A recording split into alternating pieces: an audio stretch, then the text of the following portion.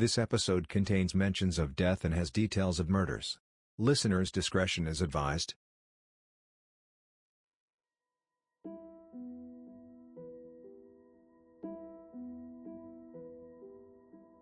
India is a land of rich cultural heritage and traditions. Spread over a land of 1,269,219 square miles, India is the world's second most populous country, being home to over 1.3 billion people. But have you ever wondered about the twisted sense of existence that might be hovering in the minds of some of these 1.3 billion people?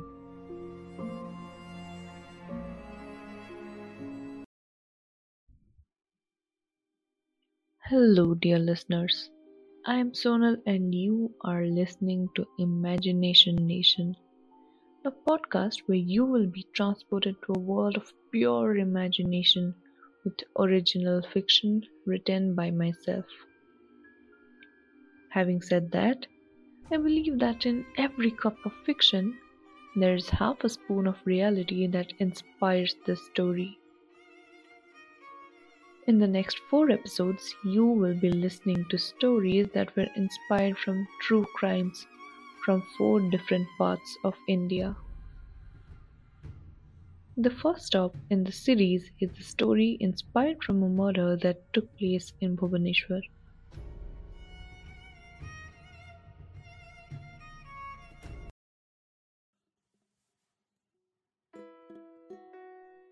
In what seems to be a rather tragic turn of events for a couple residing in P.T. Rajan Road, it has been reported by a certain Mr. Mohan that his wife went missing on the 5th of July after the couple celebrated their 11th wedding anniversary with some of their friends at a party in their bungalow.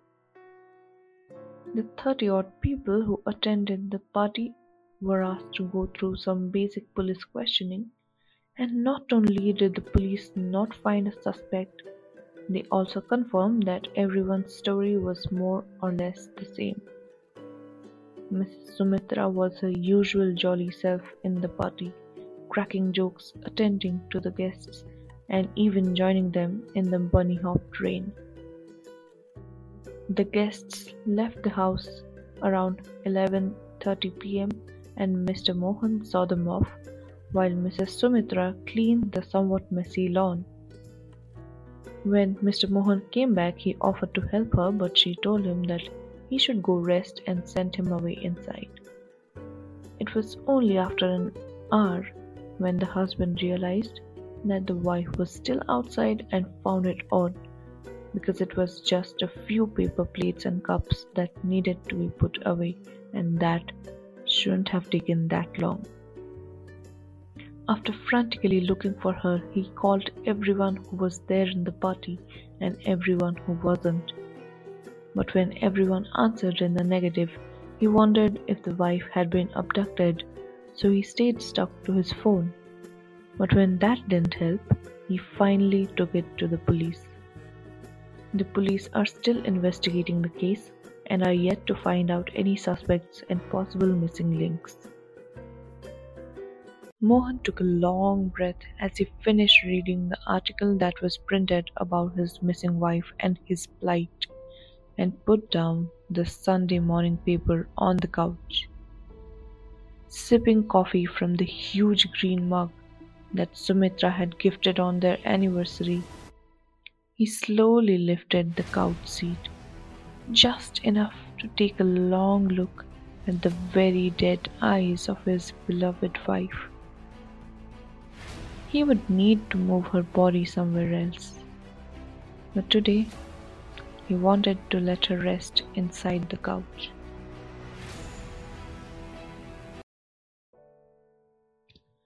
Well, they say marriages are made in heaven, but looks like Sumitra was married to the devil himself. The story that I narrated is called Sunday Morning, and it is based in Madurai. However, as I had mentioned previously, I had written it based on a murder that took place in Bhubaneswar in 2013. And now that I think of it, that was 8 years ago. Damn, time flies faster than an airplane. Okay, lame jokes aside, before I discuss the original murder, I really want to clarify that we Odia people don't roam around killing people. So when this incident came into light, it was a huge shock for us as well. So back in 2013, a retired army doctor, and if I have to be more specific, a surgeon, had killed his wife, and at that point he was about 75 or 78, and the wife was 62. The incident initially came to light because the daughter who lived abroad was unable to talk to her mother over the phone for quite some time. So she sent over her uncle to check on her.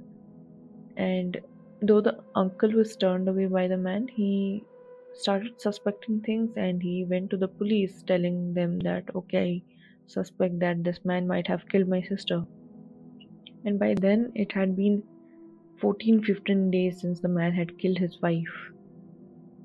So eventually, when the police investigated the case and they checked the house, they discovered that the man had not only killed his wife, he had actually chopped off her body into some 300 odd pieces and had stored all of them in different steel containers. And throughout the procedure of postmortem and everything, it was revealed that he had hit his wife with a steel rod, and he probably might have realized what he had done, and he then proceeded with the cutting ceremony, which involved the usage of chopping knives and regular knives. And finally, the man was sentenced to life imprisonment, and that was the end of the marriage. I don't think this is how a surgeon should use their doctor's degree, but okay. And the fun fact about this case was that throughout his trial, the doctor, or the murderer rather, he kept pleading that he did not kill the wife. So, who knows who did it?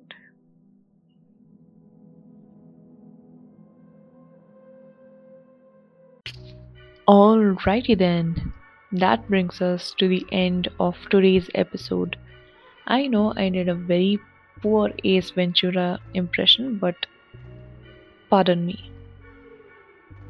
If you heard the episode till the very end, make sure that whoever it is that you're married to does not end up killing you for whatever goddamn reason.